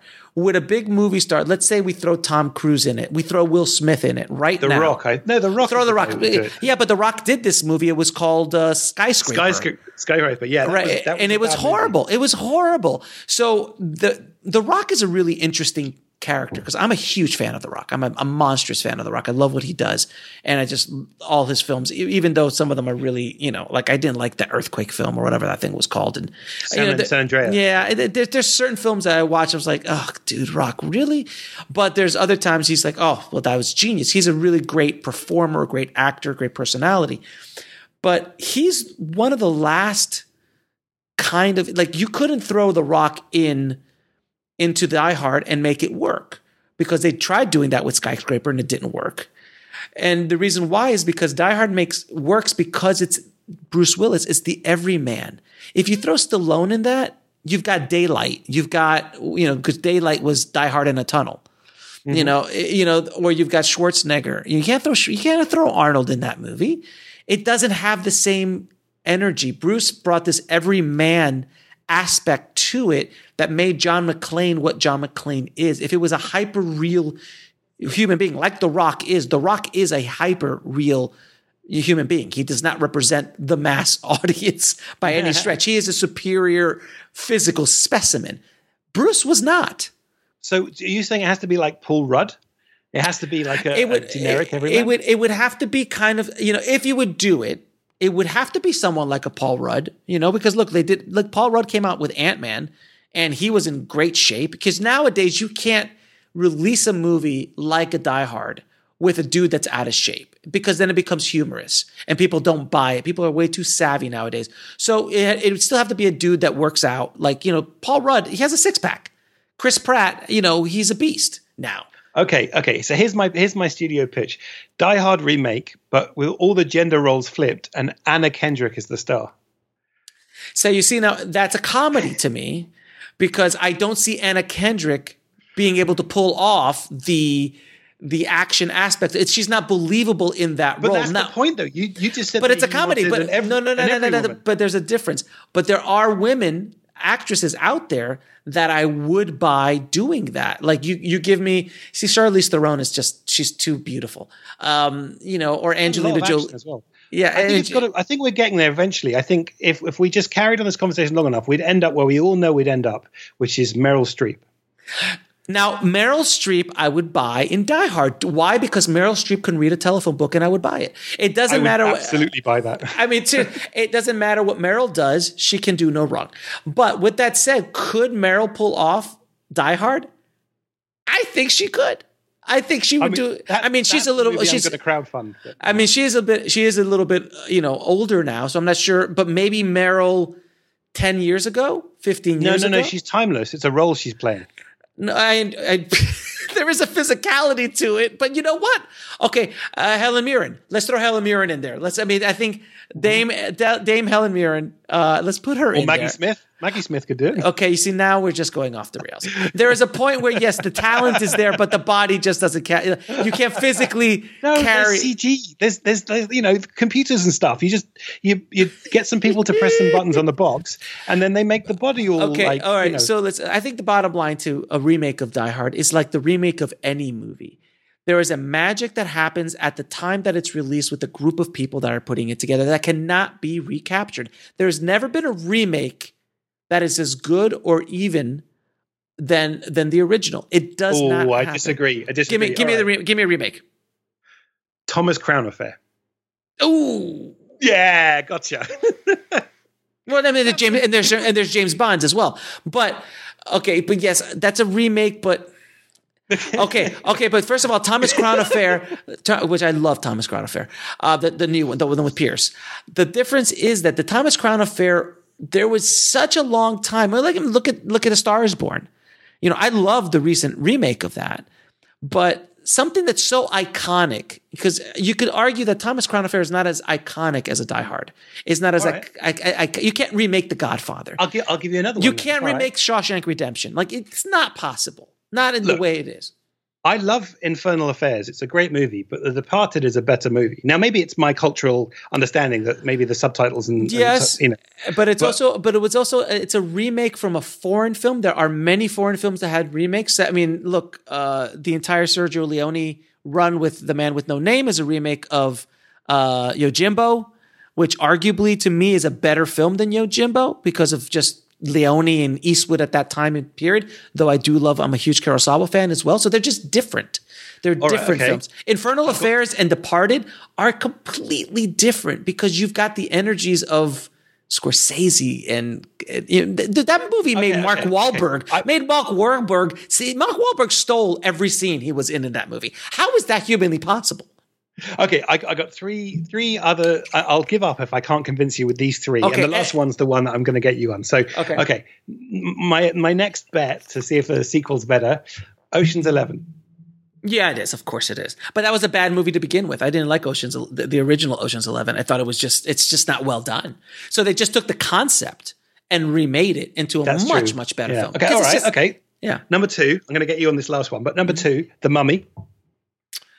Well, they're just like, you could say, I mean, come on. The original Mummy was made 100 years ago, literally. So, when they remade The Mummy with Brendan Fraser, is it a better movie? No, I thought those movies were, the only thing that was redeemable about those movies was Brendan Fraser at that time in his career. He made them fun. The director, Stephen, whatever his name is, he's a horrible director. I'm sorry. He did Van Helsing. He's not a good director. He's not a good storyteller, in my personal opinion. Are they fun movies? Yeah, The Mummy's fun. I rode the ride at Universal. It's great. It's not like in the new Mummy. Oh God, that was just, that was really bad. That was so bad. Here's my last one. Here's my final offer. Okay. So you were saying how some of the films like Ocean's 11 just took the concept and changed it. Yeah. You're not going to get away with this last one. Go for it. Gus Van Sant's Psycho. Well, that's a literal frame by frame remake. It was not good. No, it was not good at all. It's not that it's not good. It's not that it's not good, because it's literally the same movie with updated actors. He understood that you can't remake Psycho. Like, you can't remake Psycho. It's the audacity to remake Hitchcock, but then the humility to appreciate you can't improve it, so you're just going to shoot it in color. Like, that's such a in color with these new actors. But you watched both of those movies, and you just can't recreate the magic. Like, can you remake Star Wars? No. Can you remake Rocky? No. Like, Creed is a fun movie, but it's not Rocky, nor will it ever be, because Rocky was the first of its kind back in 1976 when it came out. Well, so then let me take that. Let's make this the final thought for this Christmas podcast, because I want to make a suggestion that next year, in 12 months from now, we have not the topic of is Die Hard a Christmas movie or the best Christmas movie. Yeah. The thesis I want to put out, which I don't have the data for yet, is that Rocky is a love story. It is a love story. It's a romance film. It's absolutely a romance film. Are you kidding me? Of course it's a romance film. Where's your data, though? My data, the whole damn thing revolves around him and Adrian. The background is the fight. The fight is the background, which he doesn't win. So that's a subplot. The main plot is Rocky finding love and finding that whole relationship with Adrian. The second movie has to do more about Rocky and his fame and then eventually beating Apollo. But then without Adrian, it becomes a very different movie. Like, that whole movie, like, they spent so much time, like, in the ice rink, at the pet shop. That's not an action movie. They're dates. They're dates. This is a date movie. Rocky's a date movie. Without question, it's a romance film. I would completely 110% argue with that. Now, is Rocky 3 and 4 a date movie? Absolutely not. They're not. They have now then, I think 2 was that little transition before it became the hyper real, amazing films that they were in the 80s. But isn't this some kind of really clever meta comment on relationships? That when you first meet somebody, you're excited by them, you go on dates to the ice rink, bad things happen in your life, but you don't mind. But then very soon, life starts to feel like Rocky 3 and Rocky 4. The relationship and then the divorce happens at Rocky 5. But then 15 years later, you find yourselves again, and then Rocky Balboa comes out. So it's like, because Rocky Balboa I thought was a fantastic film. I couldn't believe that it had no business being as good as it was. It really didn't. I mean, seriously, it was outrageous. But what Stallone did with Rocky Balboa, the actual movie called Rocky Balboa, was fantastic, And then what they did with Creed, because he put Rocky to bed, and then what's his name came up, the director of Black Panther, I forgot his name. He came up with Creed, and said, I want to do this. And Stallone's like, okay. And now they've created a whole new generation of people following Creed, which is a great story in its own right. And if you remember, Rocky Balboa was not about Adrian's past at that point. So she's not with him anymore. So now it becomes a story about his own redemption with his own son, and it becomes all this kind of stuff. But a side note, a quick note. Do you remember in Rocky that Rocky had two pet turtles? Yeah. They're still alive. Whoa. So you're saying we could make a remake with the same actors? No. Wait a minute. They're still alive. They're 44 years old. I just read they're a bit old for Hollywood then. We should go for younger ones. We have to go for a younger turtle because of the shell. On their shells. Yeah, like painted out. But the point is that they're still alive and they live with Stallone, and they were both in Creed. He brought them back on the set. He put them in the thing. He's like, yeah, I've been keeping them around for 44 years. When I saw the picture of it, I was like, I can't believe those things are still alive. So are we not giving him enough credit? Is this like Boyhood? Where it's like Boyhood. Okay, I want to just talk about Boyhood for a second because, guys, now we're going full film geek. So if you're still listening, please just endure it. If you're listening to this on Christmas Day, go and talk to your family. Yes, obviously around forever. Exactly. I would argue Boyhood. If you take the elements of what Linklater did over the course of how many years he did this, if you take that out and just shot it normally with different actors, it's not a good movie. It's not a good movie. But because of every scene that you watch, you're like, I want to see what the kid looks like. I want to see what Ethan Hawke looks like. I want to see what Patricia, like, that is what kind of carries it for me, at least. I'm never going to watch Boyhood again. Yeah, it's Evel Knievel, basically. It's not that you want to hear what he's got to say, but you want to see if he makes the jump. That's a great analogy. That's a really good. There are films like that. There are films like the one, like I'll watch Birdman again because I thought Birdman was fantastic. But you want to see, like, how did he pull off that, the technical aspect? Gravity. You watch Gravity, like, how did they pull off Avatar? Or, like these technically insane films. You're like, I just got to see how they did it. And then if you're lucky, you find a movie that's technically insane and also has a good story that you could watch again and again. Like, I'm fascinated to see what James Cameron does with his next 4 Avatar films that he's doing. From what I'm hearing through the grapevine, it's something that's so insane that we can't even grasp at this point. Well, I hope that our grandchildren who are around when they come out will enjoy the movies. And, I know. I really appreciate. Yeah, I'll be 70 when that comes out. Jesus Christ! I mean, look, you're rebuilding technology. It's just what he does. I mean, he's what he did in Avatar. We started using as like the capturing the face for visual effects and stuff. That's a standard now. Before then, there wasn't. Like, nobody had done that. Can I tell you a quick Cameron Avatar story? All right. So I had a friend of mine who was he was shadowing Cameron on the original Avatar, and he walked on the set, and he was there for a few days. He's a DGA director, and he asked to be on the set. He's like, sure, come over and see what we're doing. So he gets to this soundstage that has it's the mocap stage, and behind Cameron, there's literally 60 to 70 people in this kind of arena style seating arrangements with thousands of computers and cables and everything, because the technology was literally being designed as they were doing it. And he had this one camera that he saw everything. So in that one viewfinder, he saw the entire world around him rendered. So he could just move the camera to the left, and whatever is supposed to be there would be there, a forest, a tree or whatever. So there was a scene where he's jumping off a helicopter, and then he, like when they land, like when the avatars land and they jump off and they run a little bit, he does that, and then he runs into a tree. Like, he literally runs into a tree. There's no tree there, but he runs into a virtual tree, and he yells, "Cut! Jimmy, move this tree over 30 feet." And you see this mouse come in from the heavens, grab the tree, lift the tree up with roots and all, and moves it 30 feet the other way and plants it. and you're just sitting there. We are in the presence of somebody who's playing at a completely different level than pretty much anybody else on the planet. You're absolutely right. Although I have and what I'm about to say might sound cheeky or deliberately rude, but I mean it as a genuine question. Given the huge amount of money and the fact they had to invent entire departments, technologies, jobs, why didn't anyone work on the script? Oh, Jesus, here we go.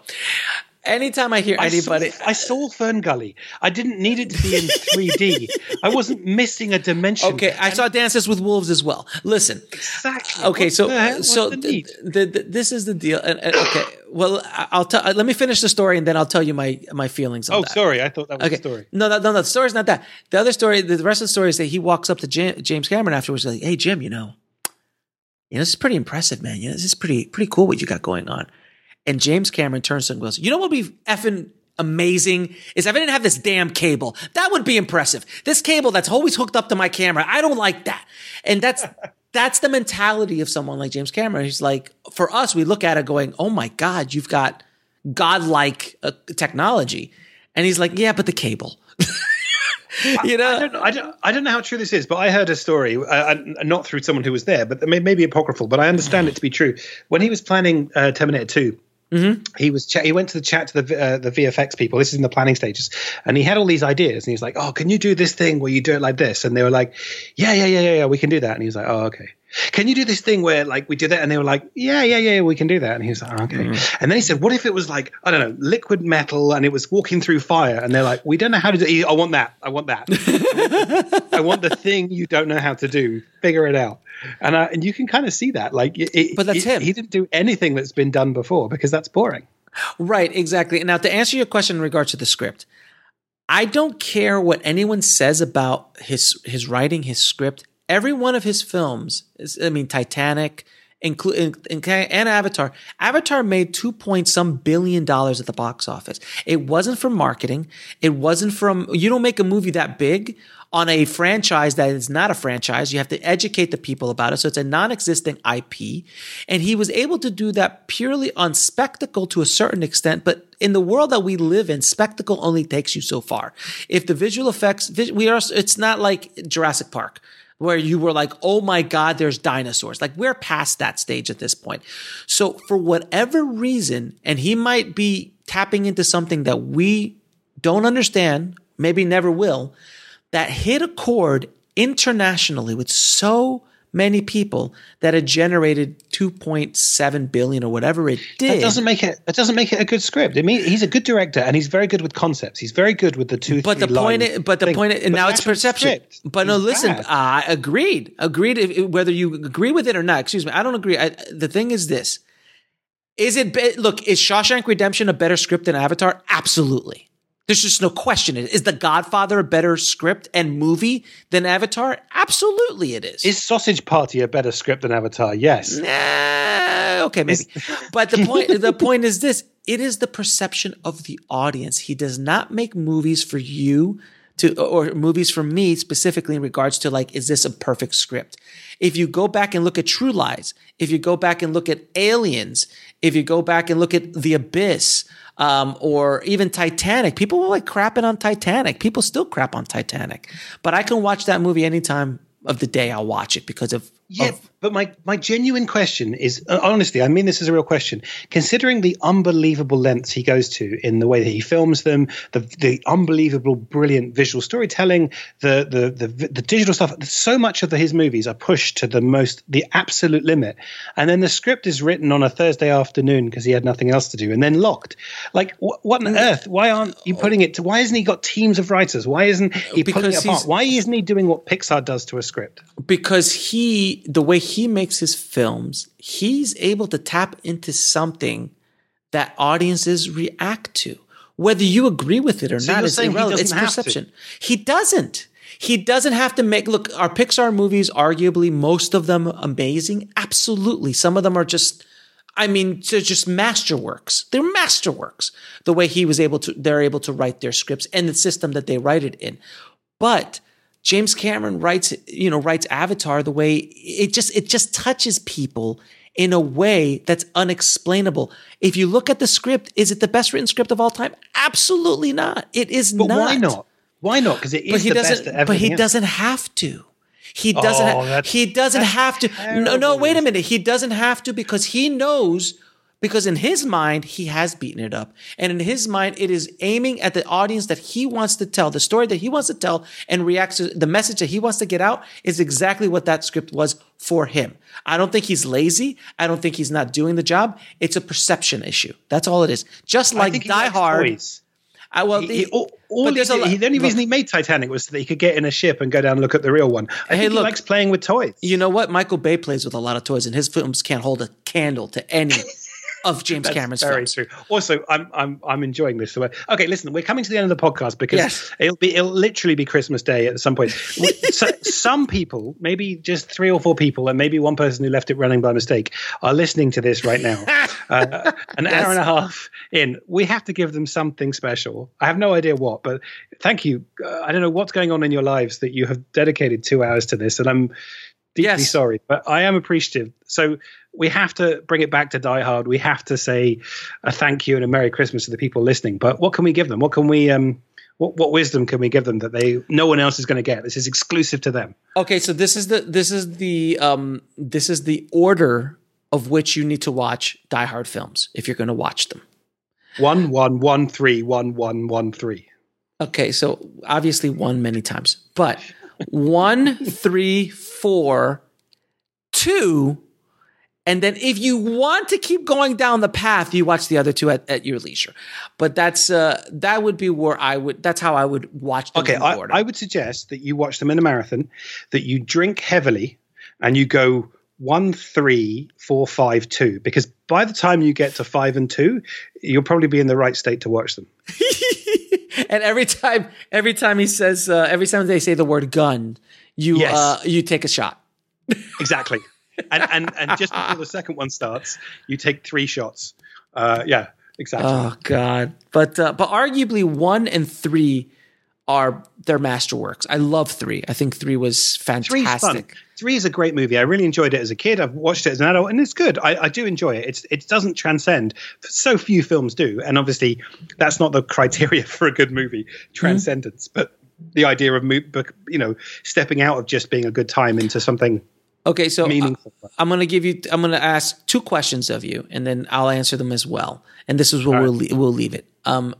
Your top 5 Christmas movies of all time, and your top 5 80s action films of all time. Oof, well, Die Hard is topping both those lists, but that's cheating, I guess. I think Elf is an unbelievably brilliant movie. Like, I watched it. I think I avoided it when it first came out, and I just didn't think it was for me. The first time I watched it, because I think I'd watched it after reading screenwriting books and things, and thought, okay, I should watch it. And I was like, this is so good. And it even has a moment where he looks like he's going to kill himself. And it's so universal. It's so quotable, and it's, hi, I'm Elf. What's your favorite color? I want to answer the phone like that every day. It's got 2 stars in it who were both brilliant, but weren't as well known as they are now. Right. And that movie hits me every time, and I sort of keep it back. I don't watch it too often, maybe once a year, just so that I can really truly appreciate it and not make it too familiar. I think Home Alone is as a kid, I had it as a video, as a VHS, and I love the idea of it. I think it's not aging too well insofar as it's, as a kid, you just go with it. As an adult, the violence is slightly shocking. But I mean, it's cartoon violence. It's not. There's no real damage done. So it's kind of like Marx Brothers or Three Stooges kind of violence. Yeah, although it feels slightly more real just because of the deep, powerful performance Joe Pesci gives. And Daniel Stern, both of them. Yeah. Yeah, he's in it. Come on, that scream! That's amazing. Come on, his scream is the best. Okay, I'll give you that 3 seconds of screen time. Yes, I think. I tell you what, I think Love Actually is an awful movie. You think? Oh, excuse me. I'm sorry. What was that? It's an awful movie. It's terrible.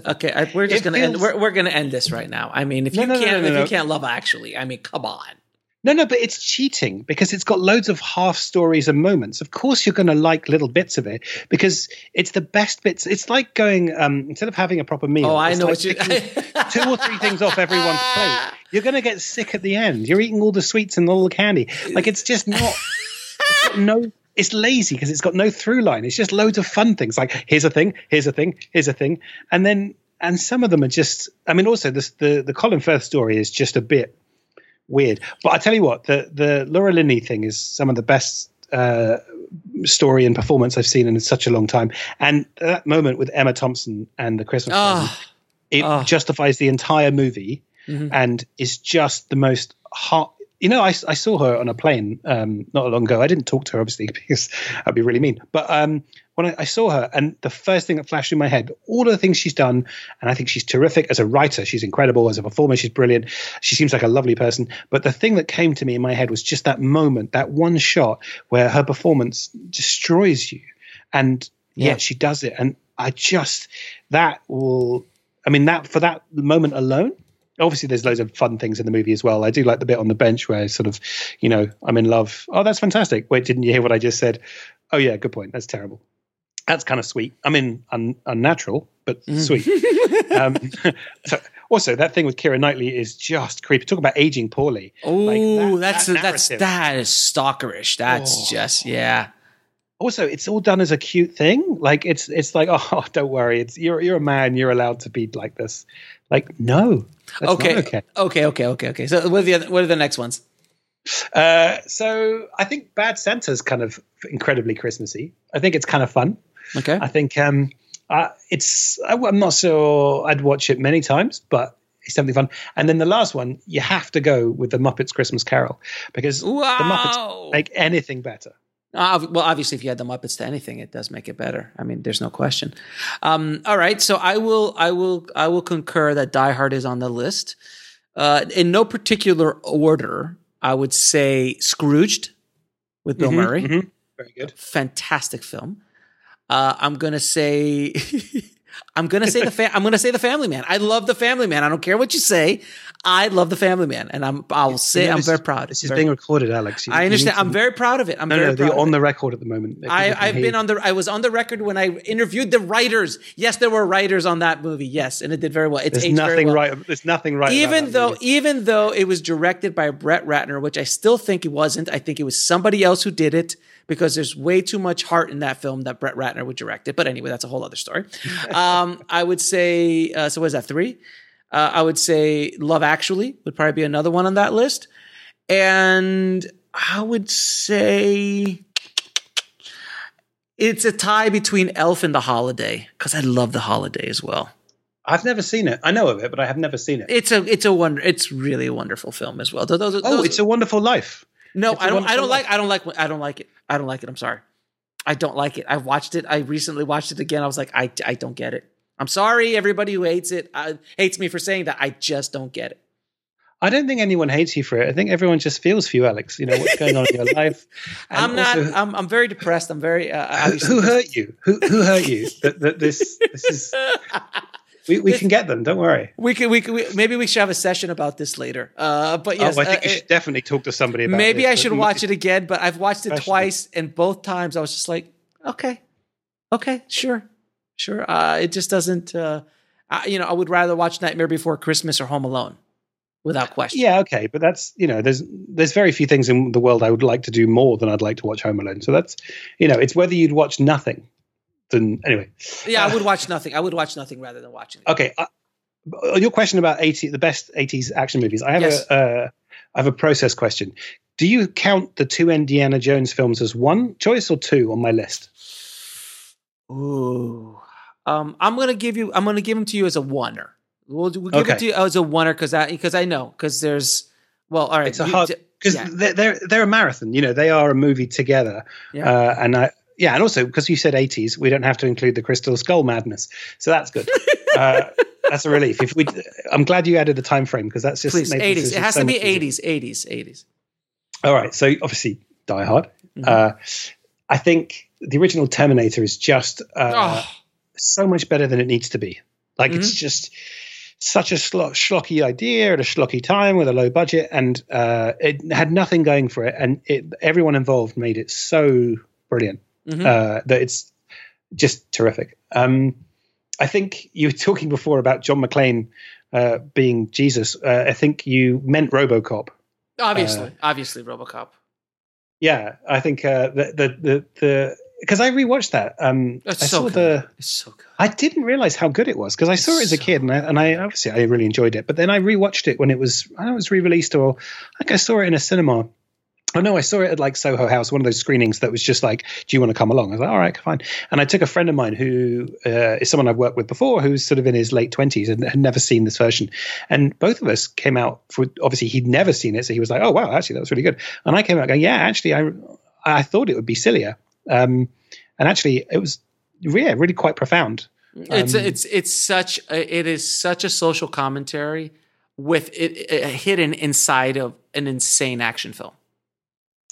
And then I think the best 80s action film, better than Die Hard, better than Indiana Jones, better even than Commando, has to be The Empire Strikes Back. I'm gonna disavow. Not disavow. I'm not going to allow Empire Strikes Back because that is a sci-fi action. So because then you could throw aliens in there as well. But I would say you have another choice. If I agree with you, it's on the list of the top 5 films of the 80s without question. But let's keep the genre as pure as possible. Though Predator, I would argue, is much more action than it is a sci-fi film. But that's just makes sense. All right. Well, Return of the Jedi. No, I'm joking. Well, we'll ignore Death Wish 1, 2, and 3. Oh, Jesus Christ. And also Raw Deal and Raw USA. Deal! Wow, Invasion USA, Jesus! What are we going to go into? American Ninja? American Ninja? What are we going? Let's Bloodsport. Lone Wolf McQuaid. No, yes. Okay. I'm going to go for Batman. Okay, the Tim Burton Batman. Okay, all right. Oh, shit, I forgot one. Can I have a bonus one, please? Sure. The Running Man.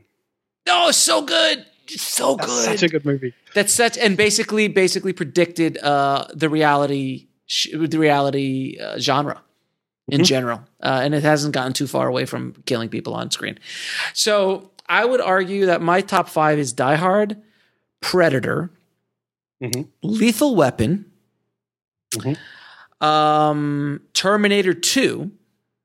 Which I think I'm gonna say it's. I feel it. Well, don't forget, 84. I was in 4th grade. 89. I was in high school. So arguably, Terminator 2 had a much bigger impact. Are you arguing film numbers with me? I am. I'm arguing it from the point of view of when I watched it. It had much bigger impact on me in 89 when I was working at a video store than I was in 4th grade in 84, which I didn't see it. So, well, I was born in 82, so I haven't seen any of these films in the 80s. So you're much younger than me. So thank you, sir. You have an old soul.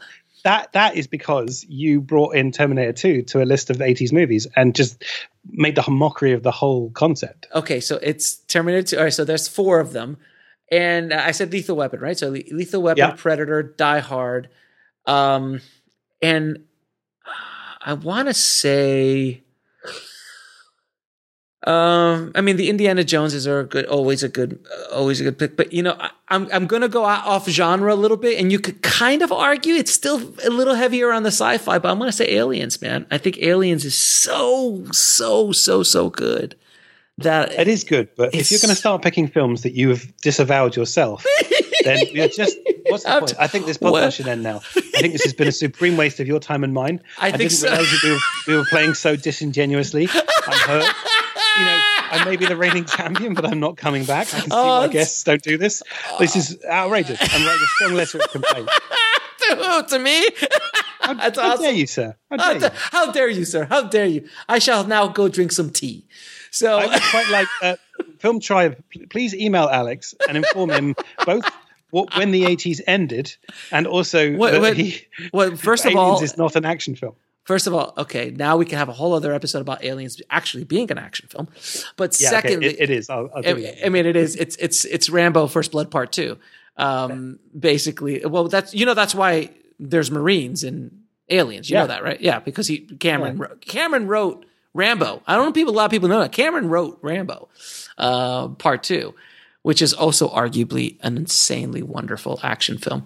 And we could just start going down the line of amazing films. No. We haven't got time for that. No, we don't. Until next Christmas. Next Christmas we'll do same bat time, same bat channel. We'll do another Christmas special. Maybe we'll start doing this yearly, Stephen. I think this would be. Well, it'll take the full year for me to do the work and then for us to talk for 3 days. But all jokes aside, Merry Christmas, Alex. Oh, Merry Christmas! It's been really fun, and to everyone listening, thanks for supporting Alex and the work he does, and also for just joining us on a rather mad ramble, which had very little to do with Die Hard. But that's not true. If we go back to the tapes, we can actually, if you want to do the stats on it, we spoke about Die Hard most of the time. My memory is that you spoke mostly about your inexplicable love for the Family Man, but whatever. You're ridiculous. Honestly, it's not too late. Just cut it out. No one will know. No. Be fine. No. I stand by it, sir. I stand by Nicolas Cage at Christmas time. Well, first of all, did you hear about that new Nicolas Cage movie? It's called Pig, where he's in search of a truffle pig that someone stole from him. Let his later career be a lesson to anyone who thinks they can evade taxes. This is what happens. This is Wesley Snipes. Pay your taxes, ladies and gentlemen. Otherwise, you will have the same fate. Yes, thank you, Stephen, for coming on. Merry Christmas, and for anyone listening, stop listening to us and go talk to your family. Yeah, you may not like them, but they're the only ones you got. Go talk to them. Thanks. Bye. Well, the verdict is in, and Die Hard is, in fact, a Christmas movie. It's undeniable. You can't argue the facts, and now you have so much ammo to debate anybody at the next Christmas party on whether Die Hard is or is not a Christmas movie. I hope you guys really enjoyed this episode. I truly like to geek out every once in a while. I always talk so much about business and the craft and doing all the serious stuff about filmmaking and building a business and being a film entrepreneur, all of that stuff. But, under all of this, guys, under all this shrapnel, there lives a film geek. A 15-year-old kid who worked at a video store and has seen thousands and thousands of movies. I am a film geek. I am a cinephile, and I like geeking out like anybody else. So every once in a while, I'm going to bring somebody on, and we're going to geek out about stuff. But I hope this episode really was enjoyable to you guys. I really hope that this Christmas gift to the tribe was enjoyed by all. Now, if you want to get links to anything we talked about in this episode, including that insane article proving all of this data and breaking down all this data for Die Hard as a Christmas movie that Stephen wrote, head over to the show notes at indiefilmhustle.com/367 for the show notes. And for the members of Indie Film Hustle TV, we have brand new courses that I just uploaded, including Story Blueprint, The Hero's Two Journeys, an hour-long breakdown of the story and script of Aaron Brockovich by Michael Haig and Chris Vogler, and it's available for purchase or part of the subscription. And if you want to check all that out, plus a bunch of new stuff that I have coming up, including exclusive film entrepreneur training that I am working on right now that would hopefully will be done by the beginning of next year. And I'm going to be adding new courses and new mini courses on film entrepreneur, on micro budget filmmaking, and a whole bunch of other stuff that I'll be working on Indie Film Hustle TV. So check it out. Head over to ifhtv.com. Thank you guys so much for listening. Merry, Merry Christmas. Have a great holiday season, and I wish you and your family a fantastic new year. Thanks again, guys. As always, keep that hustle going.